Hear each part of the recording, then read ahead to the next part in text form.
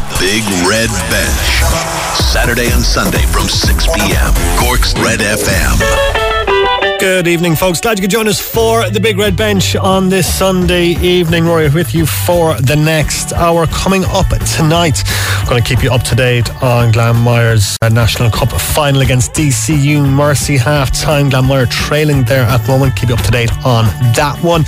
Two big interviews to come on the show tonight as well. We're talking to former Cork City defender, Cork City icon, Cork City legend, former Ireland international Alan Bennett about retirement, about his new job with the FAI Development Officer, and plenty more as well. And we're talking to John O'Shea, the Corkman, the BDO Masters champion, lest we forget, on getting his tour card for the PDC for the next 2 years. They're coming up tonight between 6 and 7. Going to recap all the day's action as well. You're listening to the Big Red Bench on Cork's Red FM.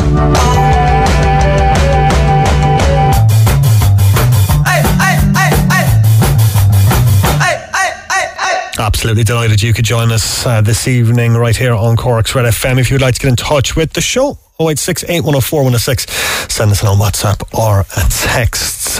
Just to kick off the show, just going to wrap up everything that's been happening today. Ballygiblin into the AIB All-Ireland Junior Club Hurling Championship final. They've beaten Fulham Gales of Manchester in the All-Ireland Junior Club Championship semi-final today. 4-20 to 12 points. That was a 20-point win in Portlaoise. They'll face Mooncoin in the decider. The Kilkenny side, comfortable winners over Salt Hill and Knocknacarra. Mooncoin 226, Salt Hill, Knocknacarra 11 points.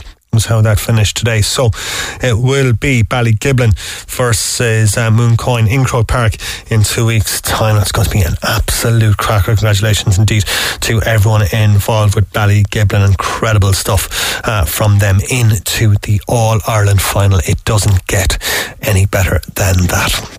Elsewhere, Kilkenny's Ballyhale Shamrocks have beaten the Galway champions St Thomas's in their AIB All-Ireland Club Senior Hurling Championship semi-final at Semple Stadium.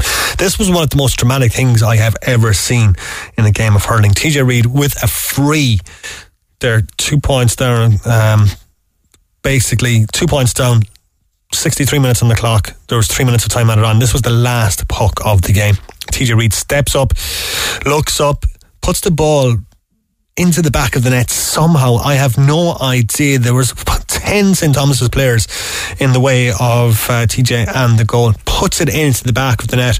Ballyhale Shamrocks into the All-Ireland final. 2-15 to 20 points. A 1 point win. One of the most dramatic things I've ever seen in a game of hurling. Absolutely fantastic stuff from TJ Reid. And they had to go on to face Waterford's Ballygunner in the decider. They defeated the Derry champions Schlockneil 219 to 117 was how it finished in their semi-final at Parnell Park earlier on today. Basketball and the Address CCC Glanmire are going in search of their first Paddy O'Connor National Cup title since 2017. They're taking on DCU Mercy today.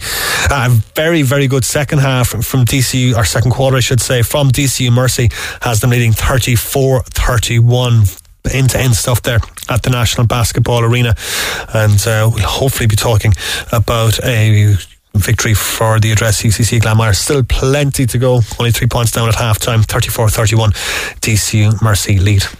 In rugby, Munster hammering Wasps today, 45 points to 7 in Pool A of the Champions Cup this afternoon. 4 wins from 4 now for Johan van Grand's side. Conor Murray, Jack O'Donoghue, Jeremy Lockman, Rory Scannell, and 2 from Simon Zebo as well, with the tries for Munster today. So that means Zebo is now Munster's all-time highest try scorer in Europe. Absolutely incredible stuff from Simon Zebo. Elsewhere, Connacht losing 37 points to 31 to Stade Francais in their final pool game. The Westerners, though, were already through to the knockout stage prior to the game. In the Premier League, it's currently Chelsea in action against Tottenham in the evening kick-off. That one got underway today at 4:30. It's Chelsea leading there by 2-0. We can get a report from Guy Swindles, who is at that game today, and it is sorry, just bear with me there for 2 seconds. Yeah, it's Chelsea 2, Tottenham 0, and it is Guy Swindles with the report. Mason Mount's free kick headed home by Thiago Silva, who got in front of the Spurs defence and just guided a header down past Lloris. Spurs will argue possibly it shouldn't have been a free kick in the first place, but Dyer did get something on Hudson-Odoi, and all this while Spurs were trying to make some substitutions. It's Chelsea 2, Spurs 0. 73 minutes on the clock there. Liverpool beating Crystal Palace today. Joe Rawson's at Selhurst Park. Full-time Crystal Palace Palace 1, Liverpool 3. The Merseysiders have reignited their title challenge, but they didn't have it all their own way here at Selhurst Park. They had a deserved half-time lead. Virgil van Dijk heading in a Robertson corner, and Alex Oxlade-Chamberlain finishing after a delightful chip by Robertson into the back post. He then hit his shot into the bottom corner, but Palace were a different side in the second half. Odsonne Edouard pulled one back after Jean-Philippe Mateta was put through one-on-one. He laid the ball on a plate for Edouard. He couldn't miss, and then there were further good opportunities for Palace to find an equaliser. Gallagher, Edouard, Mateta and Elise all testing Alisson, and then the decisive moments of the game coming just before stoppage time. A penalty awarded to Liverpool after Jota was through one-on-one. Vincente Gaeta came out to make the challenge. VAR took a long, hard look at it. It looked soft to me, but a penalty was given, and Fabinho put the ball into the back of the net in the absence of Mo Salah, the regular spot kick taker. So Liverpool hold on. It's a big 3 points for them. Full time, Crystal Palace 1, Liverpool 3. A big 3 points for Liverpool indeed. They're 9 points behind leaders Manchester City. They have a game in hand. Jurgen Klopp speaking afterwards, saying that his team's performance level dropped a bit after a dominant start, but his opponents deserve credit too. They didn't have a sniff of the game in the first 35 minutes. We were really good, and if we stay like this, then this is a clear thing today. But we couldn't, and then we opened the door for them, but then they were more than ready to run through it, and that was really dangerous. But yeah, now it feels even better because it was so hard. Huge congratulations to Amy and Ian, who have texted us into 0868 104 106. Congratulations, guys. I'm absolutely over the moon for ye. Leicester City and Brighton in the Premier League finished 1 apiece today. Joshua Smith. Leicester 1, Brighton 1. A nervy finish for the Foxes, who dropped 3 points from a winning position in midweek. They've dropped 2 points again late on today at the King Power Stadium. Daka got things going for the Foxes right at the start of the second half. It was a great flurry of chances, in truth. Maddison with the first one, then Barnes, then it landed to Daka, who put the ball in the back of the net. Danny Welbeck changed things for Brighton when he came off the bench. He had a header saved moments before he got the equaliser. Another header, this time Morpay on the far side with a great pinpoint ball in. Welbeck heading straight past Schmeichel, went in off the post, but Schmeichel could do absolutely nothing about it, and that changed things. Brighton pushed on. It got nervy in the King Power. Everybody sensing an upset could be on the cards, and they had a great chance cleared off the line by Tielemans, a burn header off the line, which very nearly gave them all 3 points. Trossard then burst through the middle, had a shot on goal himself, saved by Kasper Schmeichel. Both sides ruined missed chances. Both sides could have gone on to win the game, but it's finished Leicester 1, Brighton 1. Leicester 1, Brighton 1 was the full-time score there. Elsewhere, Arsenal and Burnley finishing scoreless today. Joshua Adudonkor at the Emirates. Frustrating afternoon for Arsenal as they missed the opportunity to go into the top four. A game with a few clear-cut chances from both sides. Arsenal's striker Alexander Lacazette, the best chance either half, with a close-range shot blocked by Captain Bermede in the first half. Then in the second half, a brilliant run from Smith Rowe. He laid it off in the box to Lacazette. He could only prod wide. Burnley defended superbly throughout the 90 minutes. Dwight McNeil nearly won it in the end from a rare break, but his shot was lashed over. A priceless point for bottom place Burnley. Still no wins in 2022 for Arsenal, and Mikel Arteta ended Arsenal 0, Burnley 0. Yeah, Mikel Arteta certainly not a happy man. They had a chance to go into the top four today. It was scoreless with bottom side Burnley, as we just heard there. 2 points behind fourth place Manchester United with a game in hand. Arteta, though, not happy with today's performance at all. You have to find a way. You want to be with the top teams out there. You have to win those matches. When you create a number of attempts, situations and chances, you have to come out and win the game. That's simple. And still Chelsea 2, Tottenham 0, 78 minutes now on the clock in that game. Elsewhere today in tennis, third seed Alexander Zverev has been knocked out of the Australian Open. He lost to Denis Shapovalov in straight sets. The Canadian Shapovalov will now face Rafa Nadal in the quarterfinals. Nadal continues his quest for a record-breaking 21st major title. He defeated Adrian Manarino in Melbourne today. The women's world number one Ashley Barty booking her place in the quarterfinals. She defeated Amanda Anisimova. She continued a perfect start to the tournament. She is yet to drop a set, looking absolutely fantastic as well. Barty is hoping to become the first Australian to win their home Grand Slam in 44 years. Don't think you'd bet against her in the way that she is performing at the moment. In golf, Seamus Power will begin his final round of the American Express Championship, just 2 shots off the lead this evening. The Waterford native tees off at 7:15 Irish time from 16 under par. He's chasing Paul Barjon of France and Lee Hodges of the United States. They share the lead on 18 under par. Shane Lowry and Rory McIlroy finished up in a tie for 12th at the Abu Dhabi Championship today. McIlroy shot a 3 under par final round of 69. Lowry was 5 over today, which left them both on 5 under par. Belgian Thomas Peters won by a shot on 10 under par. Patrick Harrington finishing up on 4 under. And the NFL playoffs continuing tonight. The LA Rams travelling to the Tampa Bay Buccaneers at 8. After that, it's the meeting of the Kansas City Chiefs and the Buffalo Bills. Overnight, Cincinnati defeating Tennessee 19-16. San Francisco limited Green Bay by 13 points to 10. Second half just about to get underway as well at the basketball, where it is DCU Mercy leading Glanmire 34-31. We'll keep you up to date on that one as the show progresses. Alright, going to talk football to kick things off on the show this evening. I recently caught up with former Cork City defender and Ireland international Alan Bennett. Benno has recently taken up a job as the FAI Development Officer for the Cork City region. So I spoke to Alan about his new gig, what life in retirement is like, and his hopes for City in 2022. And the newly appointed FAI Development Officer for Cork City, Alan Bennett. Alan, how are you, sir? Great, Rory. Thanks for having me on, boy. I really appreciate it. And thanks for coming on. This job at the FAI as part of the Development Officer, it sounds very, very exciting. Can you outline what you'll be doing? Yeah, it's a very kind of broad remit, really. It's in partnership with the Cork City Sports Council, so it's everything from grassroots football to walking football and everything in between. A load of like target groups that we're hoping to include in society and use sport as a way to include people in society and include people in their local community. And it's everything. It combines 2 things I love, really, which is football and Cork City. So for me, it was a great opportunity, and it was something that I felt I had to take, because I just, as I said, I really enjoy both areas, and to get a full-time job in football is very difficult, and to get this opportunity was incredible. That's what I was going to say. To take a full-time job in football after your playing retirement, I suppose. I mean, like, is that filling that gap, filling that itch, I suppose, since your retirement? Yeah. Look, nothing will ever replace playing, without a shadow of a doubt. You know, there's no job like it. It's easily the best job in the world. So, like, this is if you don't want to go into the world of the certain world of managing, you kind of head down this kind of road. So, I'm really excited by it. I'm really looking forward to it. It opens up football away from that kind of, there is an elite element, there's the centre of excellence, but more 95% of the job will be around just the sport we love, really, you know. And that's how I see it. I see it as the player first and foremost is the most important thing in my job, and then, because without the player there's no coach, without the coach there's no team, without the team there's no league, without the league there's no association. So that's the kind of chain that works for me, you know.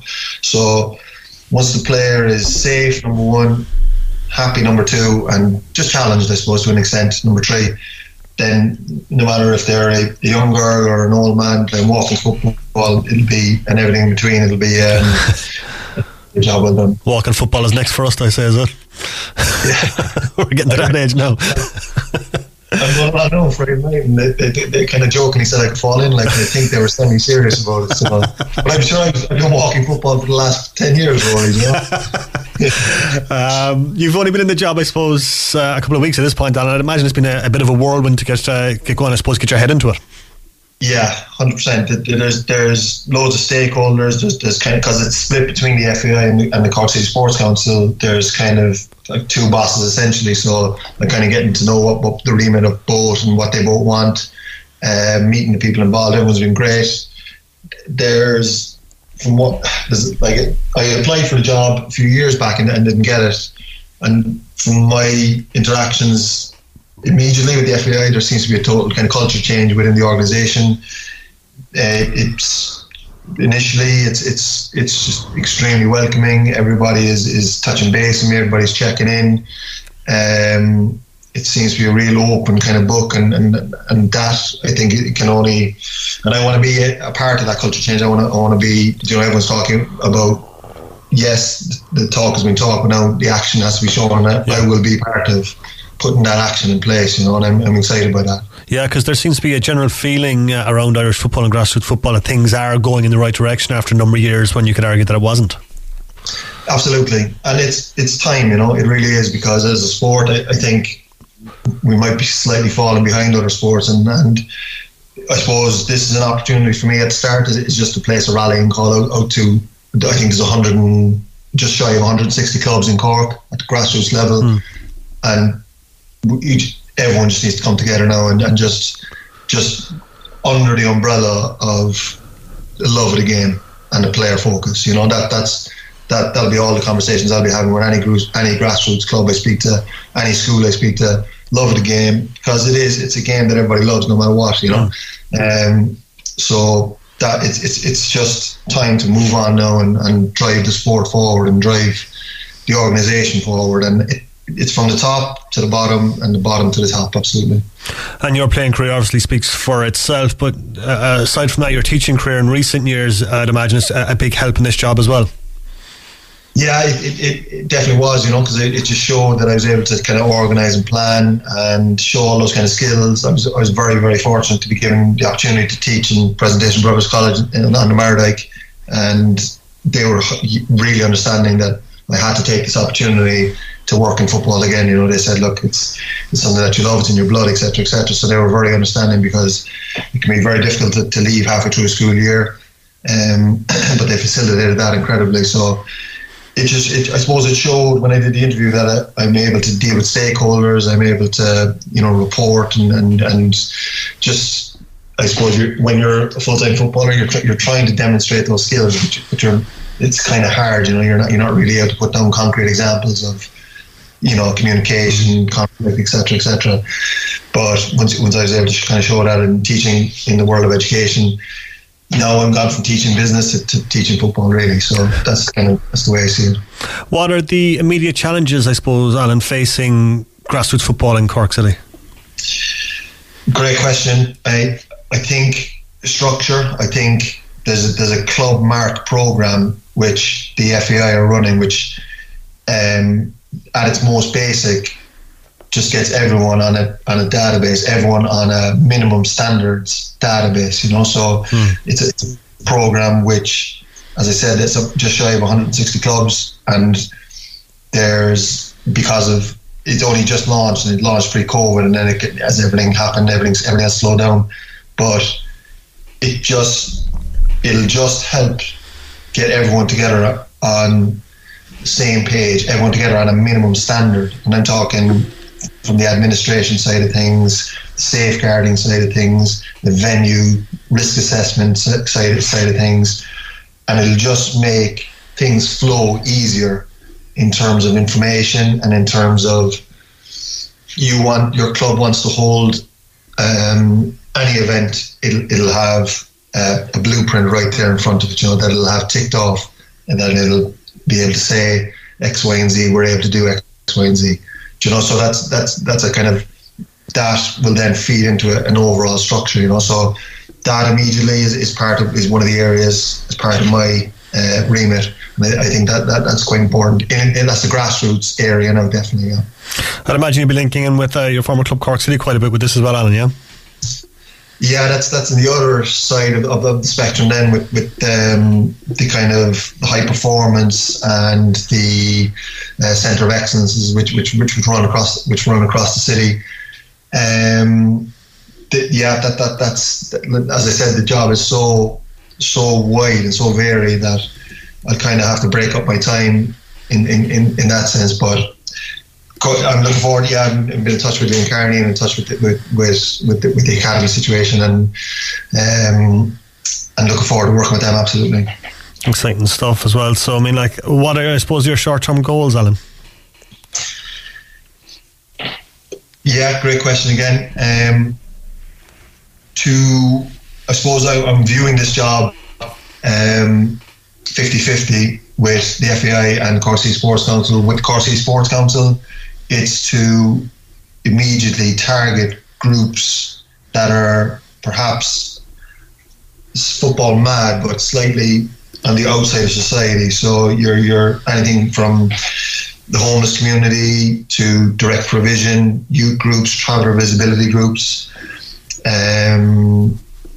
just those kind of areas that in short term, if I can even just engage and start to create a wish list and start to create a conversation with them, how through football can we engage and create inclusivity. And I'm not talking now about going up and just putting on a session on a Tuesday and then leaving it at that. I want these participants to join their local club, to become a coach in their local club, to become an administrator in their local club, to become a referee, to become a player, to become just involved, because that's what happens. It starts with taking up a role in a local club, and next thing you're in the fabric of that community, and that shows personality of the person, and it shows that they can bring their values and all that to the job then, and it just goes from there, and that's my immediate short-term goal regarding Cork City Sports Council. Regarding the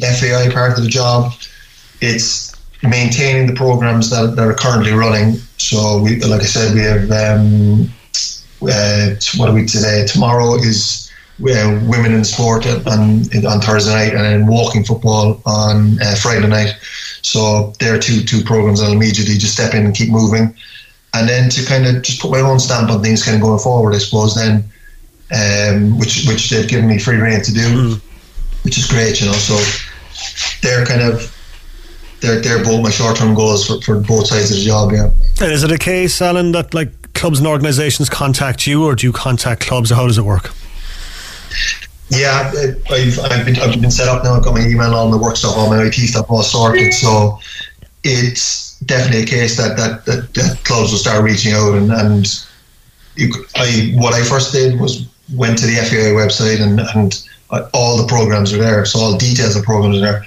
And my line manager, Nick Harrison's, his contact details are up on there. So that'll find its way to me, definitely, So we're Region 4, that's how it's broken down. And as I said, when I went to look at because some of them were new to me, Kickstart to Recovery, which is, a mental health initiative involved with the HSC, the Football for All, which is kind of disability football, and all the teams that come under there. All those were kind of new to me in some sense, and I had to do a lot of research on them. The information is there. So if, if anybody's in any way interested, or outside of a club or even inside of a club, and they feel that they want to bring this to their club, or they want to see if their local club has it, start there, check it out, learn the information that you need to learn, then follow the route from there. And 100%, if you make contact, there will definitely be contact made back. That's my job, and I'll take that very seriously. Now, we just at the start touched on your football retirement, I suppose. Has it been strange going back to Turner's Cross as a supporter and not being out there, I suppose, kicking the ball with the lads? Yeah, very. It's been every bit as hard as I thought it would be, retiring. It really is. It's part of your soul, and it's part of your identity as a person, and it's really challenging. It really is. You miss it every day, and I flirted with the idea of signing with other teams locally, but I just my body just isn't up to it. I kind of have to make peace with that, and I wouldn't have been doing myself or the club or whoever I wanted. And then you're kind of focusing on moving on, and I didn't realize how I've got a little girl now as well, so how people do it in terms of job, staying fit, having a family, and balancing all those. I don't know how people did that, because I was lucky enough that my job was my fitness, and for years, so I had a bit. How people do all of them, spin all the plates, I have no idea, and I'm still getting my head around it. And fingers crossed, Cork City, I suppose, can get promoted this year, and they belong in the Premier Division, I guess. Absolutely, yeah. I've kept close. I haven't seen them, but I've kept close eye on the two results so far, Clarny and UCD last night was really good results. So it's good. It's good to see. It's good to see that they kept a clean sheet last night. That's vitally important. From my own point of view, I suppose thinking back, is that any team that's built, to have a successful league campaign is built from the back up. That's my own mind, my own way of thinking of things. And Yeah, I saw the last minute goal against Killarney was just a kind of an incident, but it's good that they're keeping clean sheets now against UCD last time. 2 good goals. It's good. Signing Barry Coffey back is incredible piece of work. I think he's a player with huge potential, and it's a good step for him in his career. How that'll, I think, is he there for the half season? Up to the summer, yeah, so hopefully they can go beyond that. I'm sure for him, if it's a success, I'm sure he'll want to. So signing him back was a major statement, and because that's the other side of things, you need 2 or 3 goal scorers chipping in. But it's exciting, and then, like, Colin's building a serious squad, and I'm glad to see Kevin O'Connor back as well. So he's it's the way it's gone. It must have been the way it must have been for, like, Declan Daly and all them when they saw me retiring or me playing, taking over, and it's kind of just go. Kevin was a young fella for me, in the squad, young kid, and then went off, and then came back, and he's a senior lad there now. He'll be driving the team and driving the standards every day.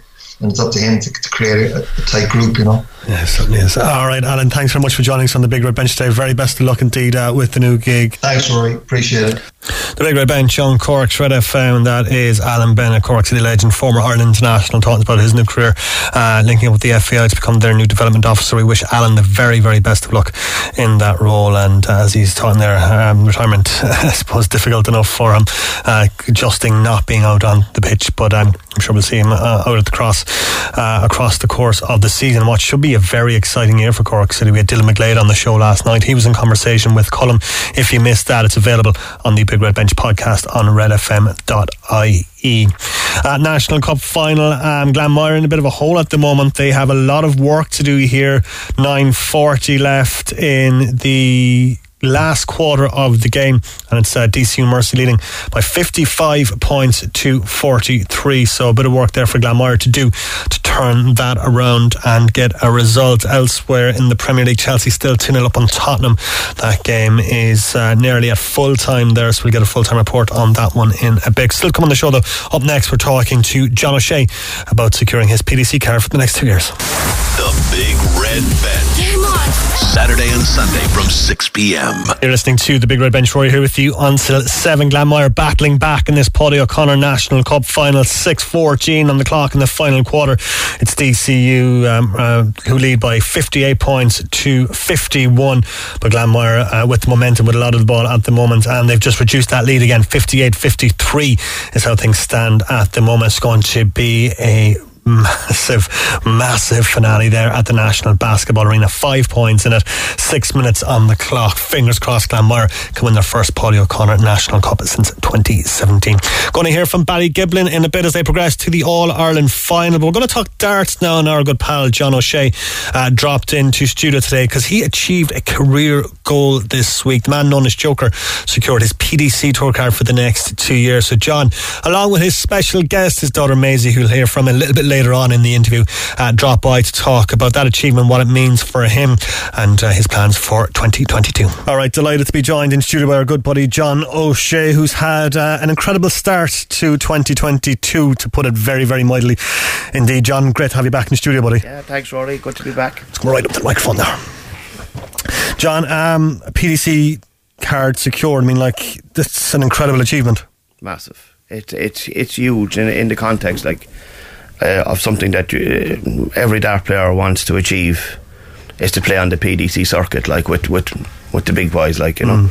So the 128 tour card holder, technically the best 128 players on the planet, you know. So to be part of that now going forward is mind blowing, to be honest, Rory, you know. Heading over to Q School, I mean, like, were you confident in your game going over that you had enough to get over the line? Yeah, there was a few things happened running up and over Christmas. The last few tournaments I had played on the WDF tour, I wasn't happy with results. Mission had made a new dart. The barrel was perfectly fine, but I'd like to use a longer point, so the finger was balancing on the point.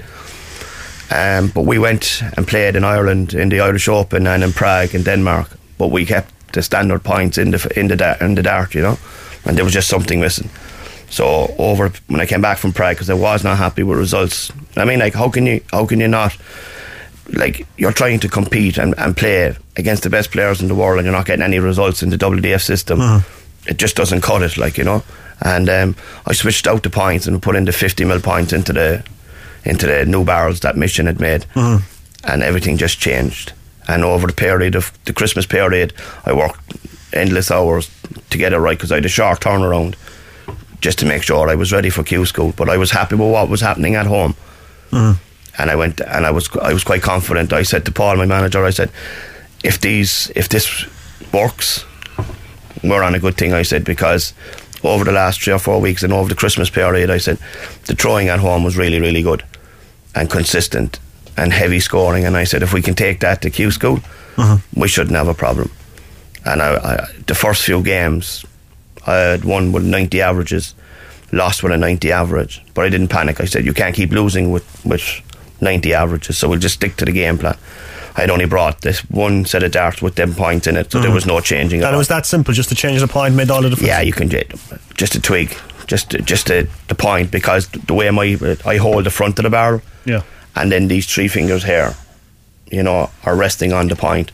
But with the sharp point, this finger wasn't holding any, you know. So the longer point had the balance, and I was able to control the dart a little bit better.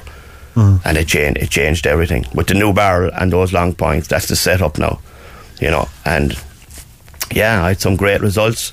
I had some good battles with quality dart players. I mean, like, there was over 350 men, and there was a few women involved as well. Dita Hedman, who's on the same management team. The standard has just gone through the roof. Like, I mean, I had to come out of stage 1 just to qualify for Q School. You know what I mean? Like, so you had the tour card guys that had lost their tour card. You had guys in the top 4 in the challenge tour. They automatically went through to the 1-8. I had to qualify. So I think it was about 72 players came out of stage 1 out of 350 just playing the 1-8. But that was the priority. Make sure you get to the 1-8, get to the last 4 days of Q School, and we'll take it day by day then. A lot of pressure on day 1, so was there? Yeah, because I had not. You see, the thing was, right, your 128 game, you don't get any point. And your last 64 game, you had to win 2 get a point. So technically you've played 2 games, and if you won 2 games, it was a hard earned point, you know. So I got nothing on the first day, you know. I know with only 4 days, you're under pressure, like. So the second day, same again, played really, really well, 90 averages, had 104 average in 1 game, and picked up a point. And I said, look, it's a platform, we've 2 days left. And then the third day came when I went on a run to the semi-finals. That gave me 5 points, plus the one the day before was 6 points, plus a leg count of 18 plus 18, which was huge. We kind of knew that night it was probably enough, but we didn't get carried away. We said, look, we could have went in. The thing was, we spoke about it the night before. If I didn't play on the last day and took a chance, because if I had lost 6-0, I'd have been taking 6 legs off my leg count, which leg count came into it in the end for 1 or 2 players. And I said, look, no, we'll just play. And I was 5-2 up against Sean Griffiths and threw a 5-2 lead away. But I was probably more comfortable playing him than I was all week. But I think at that stage I was happy enough that we were. And about an hour after that, my name turned dark green on the Oracle. Must have been some feeling that too. Oh, I just sank into my chair. I was just, do you know what? Even now when I look back at it, they were all in playing darts. Sean, Nick, Dita, young Josh, they were all in playing. Paul was in with them, you know. And there was no one at our table, only me when it went turn green, like. And the tears came. I won't like the tears came down my face. It was a long time coming, you know. But it's probably just as well there was nobody at the table. I would have probably lost it completely. But I pulled myself together, and, you know, and went in and supported the lads, you know. But it was just that feeling, that moment, that few seconds when I said to myself, "You're now a professional dart player." You know, you never have that title until you play in the PDC at that level, you know. Even though I'd won the World Masters, it's still the amateur side of the sport. Now it's different. Now 95 averages might not be even good enough. You know yourself, you know the game. You've seen these guys on television, like they can post 115, 116 averages, you know. But I'm up for the challenge. I was going to say, is that the challenge now to get up that average up? Yeah, I mean, like I've posted a few 100+ averages. I think my floor average, recorded floor average, is 110. Yeah. But you might have to do that every single game. It's consistency, I suppose. That's the difference between the very top boys and the rest. There is a game, Rory, in me that I could do 100+ one after the other. And I'm going to have to do it, because the bottom line is, if you don't do it, you're going to be sitting down, and that's the bottom line. You just like there's no 80 averages here now, because you will lose with an 80, even high 80s. You will lose. Like, you've got to be hitting 95, 96 plus. You know. So has the training schedule now changed and adapted because of that? Is it more intense? Is there more hours in the day? Or? Do you know what? Running up the Q school, I kind of set out a schedule at home, because there were times there I was just throwing. I love throwing darts at the board, you know. But there were times there I was just throwing reckless darts, and it wasn't doing me any good. So we set out a schedule. We do a few routines, maybe for an hour or two, put them away and come back in a few hours' time, and we do it again. And I stuck to that for 3 or 4 weeks, and I saw an awful difference in the doubles. You know, I was taking a JDC count of maybe 1,200, 1,300 up to about 2,000 points scored. That's round the board doubles, Shanghais and all stuff like that. And when you see that kind of an increase, that's an increase like of maybe 400, 500, 600 points, was huge, like, you know. And there's other games we play 42. You get 42 darts. You go around the board on doubles. The average is around 14. I'm now getting to 20 with 2 or 3 spare darts. And that was the difference. And that's what you take into competition, knowing that, okay, we're not hanging around doubles anymore. We're not 3, 4, 5 darts at a double. They were going out in 1 and 2. And that made an awful difference, because when you're playing at that level, you won't get a second chance, like, you know.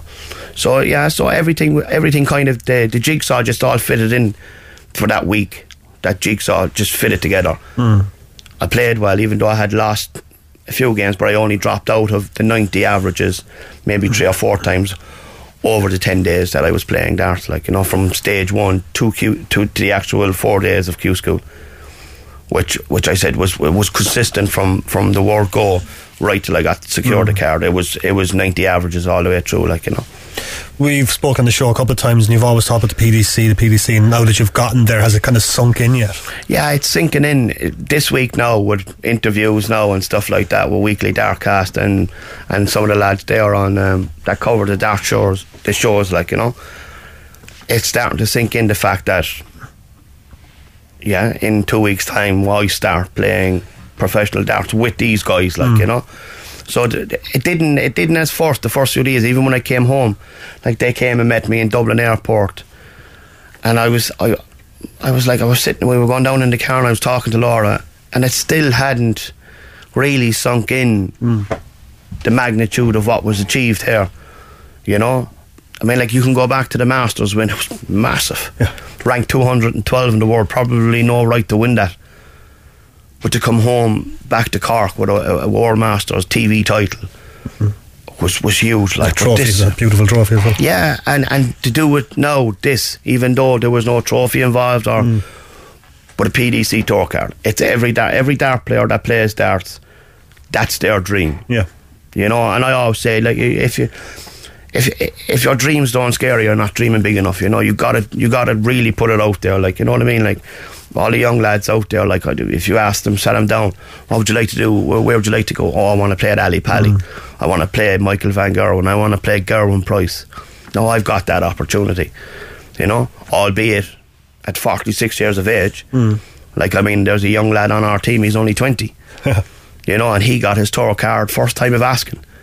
Took me 5-6 efforts. Yeah. And I would have kept going, Rory, till I got it. Either I would have just lost interest completely, or I would have an injury, or I would have just fell out of love with the game. But I would have kept going until I got it, because if I was to retire in a few years' time and never got that opportunity to play in the PDC, I would have never known whether I was good enough or not. No, there's no pressure on me for the next 2 years. I have a free run for 2 years. Yeah. And we'll just let's see where it takes us. That's the bottom line. It just where are we going to end up? We don't know. And where is it going to take? I mean, like the next couple of weeks, I think your schedule's fairly busy, is it? Oh, it is mental. I had to look at the calendar. I actually looked at the calendar the night that the card was secured, and it was like Pro Tour, Barnsley, Wigan, Germany, Gibraltar. You know, these are all tournaments I have to qualify for, but there's 30 Pro Tours. The calendar at the moment, it is only scheduled up to October. Because that you're down to the nitty-gritty end of the season, then the Players' Championship finals, Ali Pally. You know, I'd like to sit here and say my goal is to make it Ali Pally, but you know, I'm just going to see how the year goes. I have no idea where I'm going to end up in the next 12 months or the next 2 years. You know, I could be back here in 4 months' time after winning a PDC major. I don't know. I'm capable of it because I wouldn't be in this game if I thought I couldn't do it. You know, I won a TV major, won the Masters one. Who says I can't win a PDC one? You know, I'm good enough. You just got to do it consistently.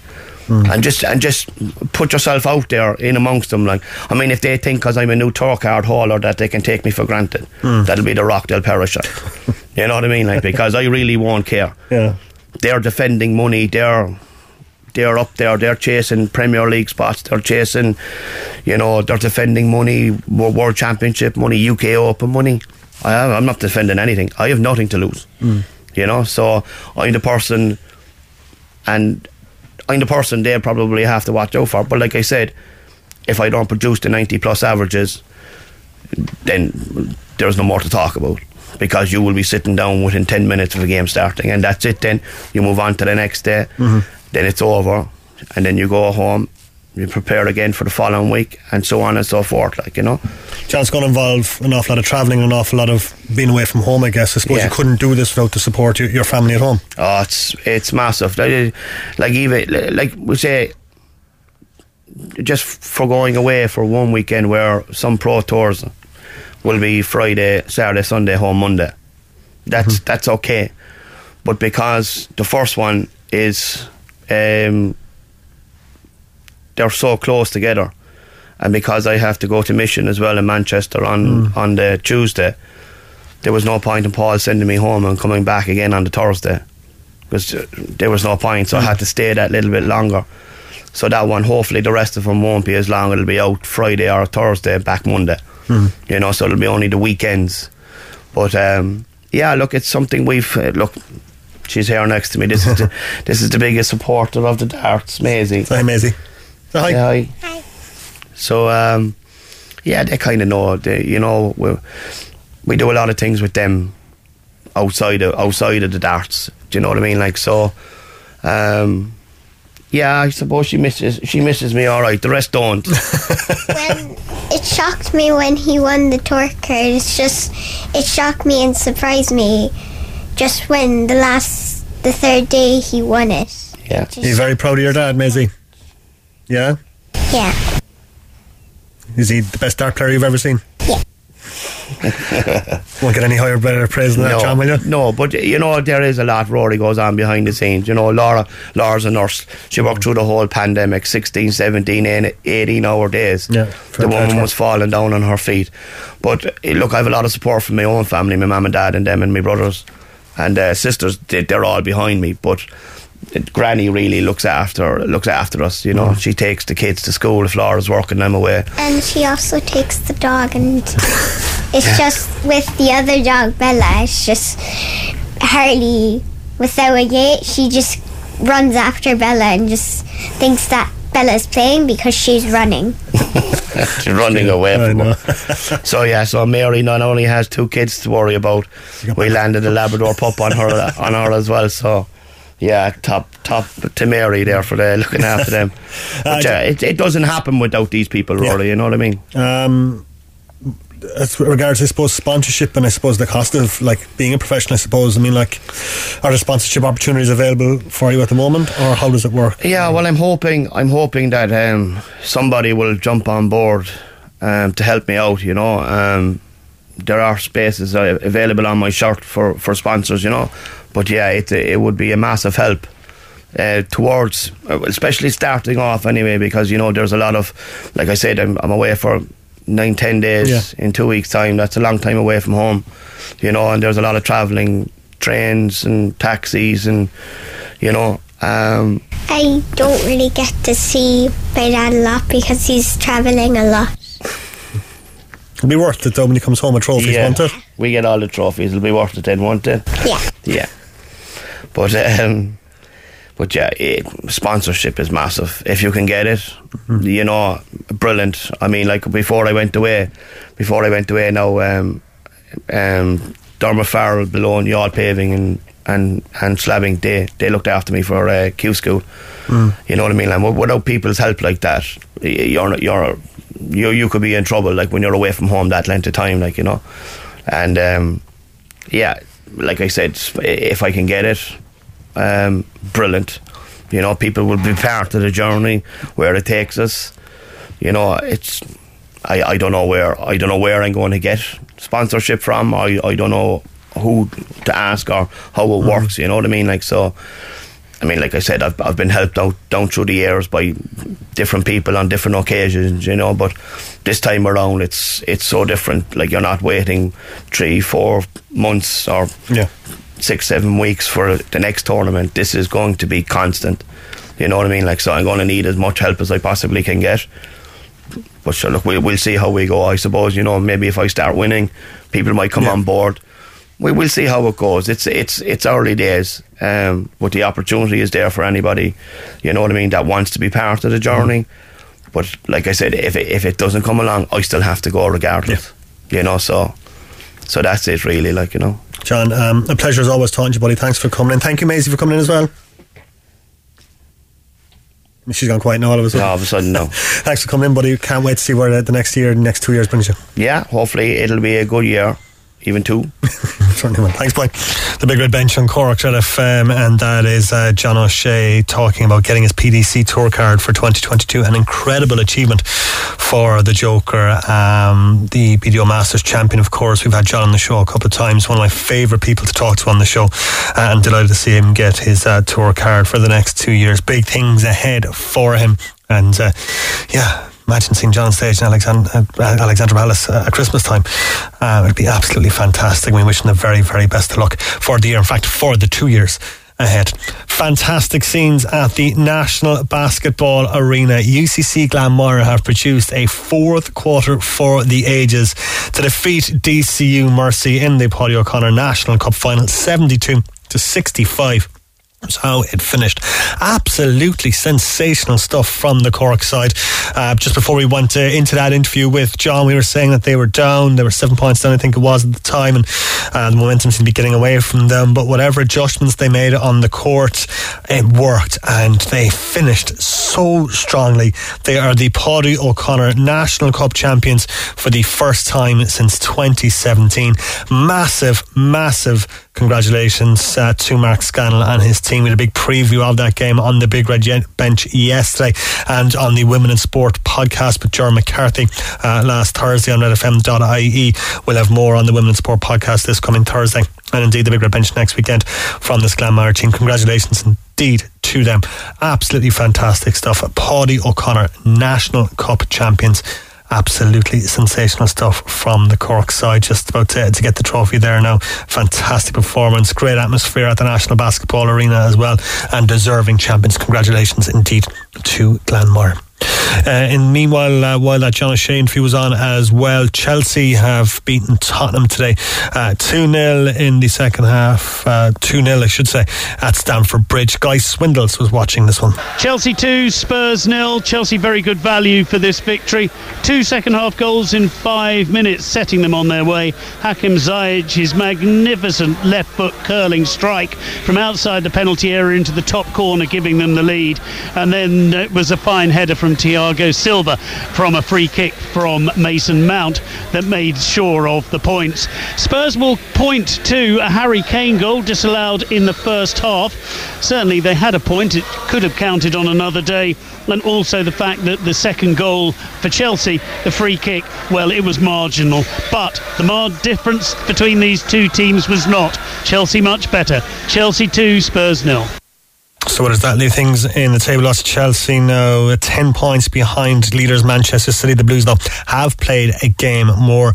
Tottenham 2 points outside the Champions League places, although they do have 2 games in hand over Manchester United, and that's how things stand. Liverpool of course 9 points now behind Manchester City in second. They do have a game in hand, so things not over yet. I mean, like, a lot of people are quick to crown Manchester City champions, but certainly a long way to go. And if Liverpool win that game in hand, just 6 points to be breathing right down the necks of Manchester City would make a very, very interesting finale to the season. So that's how things stand today in the Premier League after today's action. In the Africa Cup of Nations, Burkina Faso and Gabon finished level at a goal apiece in their last 16 game. The penalty shootout there is just ongoing. They're level at 6 apiece in that penalty shootout. So we'll keep you up to date on that one. Nigeria and Tunisia playing at 7 p.m. this evening. Turning our attentions back to Gaelic games, and of course I mentioned at the top of the show that Ballygiblin booked their place in the AIB All-Ireland Junior Club Hurling Championship final as they beat Fulham Gales of Manchester today in their semi-final in Portlaoise. 420 to 12 points was the final score today in Portlaoise. They're going to face Mooncoin in the decider. The Kilkenny side comfortable winners today over Salthill and Knocknacarra. 226 to 11 points was how that finished today. So it will be Ballygiblin versus Mooncoin in the AIB All-Ireland Junior Club Hurling Championship final in Croke Park in 2 weeks. Massive congrats to Ballygiblin for reaching the final and getting to Croke Park. Going to hear briefly from their manager Ronan Dwan, who's been speaking to Dennis Hurley after today's win. A very, very impressive clash. Yeah, I suppose look, we had the win in the first half, and I suppose we got off to a good start. We got some good scores, and I suppose Colin got the goal in, to kind of early on to set us up a bit, and I suppose we drove on and made the most of having the win there in the first half. Look, you'd be very happy with where we were at half time. And look, their focus was good, because it's a tricky one. You don't know much about the other team, and you have a bit of homework done, but it's very hard to gauge it. Look, so we approached it like every other game, and I suppose the prize was great, to get to Croke Park for the final. So there wasn't a danger of taking your eye off the ball or anything, because it's just only one chance of a lifetime. Look, just thrilled how it worked out for us. I suppose a game like this, the key thing is probably when you get ahead, just to push on to make sure that there's no fear of getting kind of sucked back into it. I suppose not giving up any goal or anything like that. We've been very good all year at defending. We've given up very few goals, and I suppose it's something that we focus on. And goals give teams life, and if they got a goal there in these stage, brings you back into it again. So we defended well, I suppose. And then the second half, just a case of making sure that you keep ticking it away, and keep the scoreboard ticking over, and not doing anything silly, and because look, as I said, you just never know. You never know if as I said, they get a goal, anything can happen. But look, just thrilled how it worked out. And the tactics seemed to suit you as well. You were able to kind of keep Mark free, and we were when they dropped the man back, we were able to get Mark free, and he's very good at that role. And, we were kind of there's still plenty of space there on the side for Sean and Kieran in the second half. So Sean's very good to win it. He's very good to win it, and he's always a threat for a goal. And the change of venue was proven to be the right call given the crowd that came. Oh yeah, absolutely. I mean, look, there's huge interest in Ballygiblin now, and the community is really falling in and supporting. So there's massive crowd, and it'll be great now to go to Croke Park, and there'll be huge crowd go again. And look, in fairness to Portlaoise today, the pitch is absolutely brilliant. For the end of January, it's absolutely brilliant. It's in great condition altogether. And would you be hopeful of Darragh being fit for a final? Look, we'd be hopeful that another 2 weeks that he'd be another bit on. I suppose he was able to come on there today if we needed him. Look, we didn't have to ring him on, so another 2 weeks on again. We'll be very hopeful. The big red bench on Cork should have found this Ronan Dwan there of Ballygiblin speaking after today's semi-final win. Impressive stuff from them to defeat Fulham Gales of Manchester. 420 to 12 points is how it finished in Portlaoise today. Huge Ballygiblin crowd up at that game and treated to a superb performance from their side, and they are now in the All-Ireland final in 2 weeks' time. Mooncoin standing in their way in Croke Park. It's going to be an absolutely incredible occasion, and I'd imagine pretty much everyone from Ballygiblin and the surrounding areas will be up in Croke Park that day. It's going to be absolutely fantastic stuff. Congratulations indeed to Ballygiblin from everyone here at Cork's Red FM. Incredible stuff at the National Basketball Arena. Claire Amelia has been named MVP. An incredible performance from her. Just seen her there collect the trophy, and we heard from her on the Big Red Bench yesterday and on the Women in Sport podcast. MVP, National Cup final, National Cup champions, the address UCC and Glanmire. Incredible stuff. Congratulations indeed to Glanmire. But that's pretty much it from us for the Big Red Bench tonight. I'm delighted you tuned your way into us here on Cork's Red FM. We're back next Saturday and Sunday from 6 p.m. with all the best in local Cork sport. So delighted you can join us. If you could join us for those shows, you can follow us on Twitter and on Instagram at Big Red Bench, and on Facebook as well. Up next, Green and Red, 3 hours of the best Irish music coming your way right here on Cork's Red FM. Breakfast with Ray Foley back when you wake up tomorrow morning from 6 a.m. and the King, Neil Prendeville, tomorrow morning from 9. Enjoy the rest of your Sunday. Have a great week, folks, and we will talk to you next weekend. The Big Red Bench, Saturday and Sunday from 6 p.m. Cork's Red FM.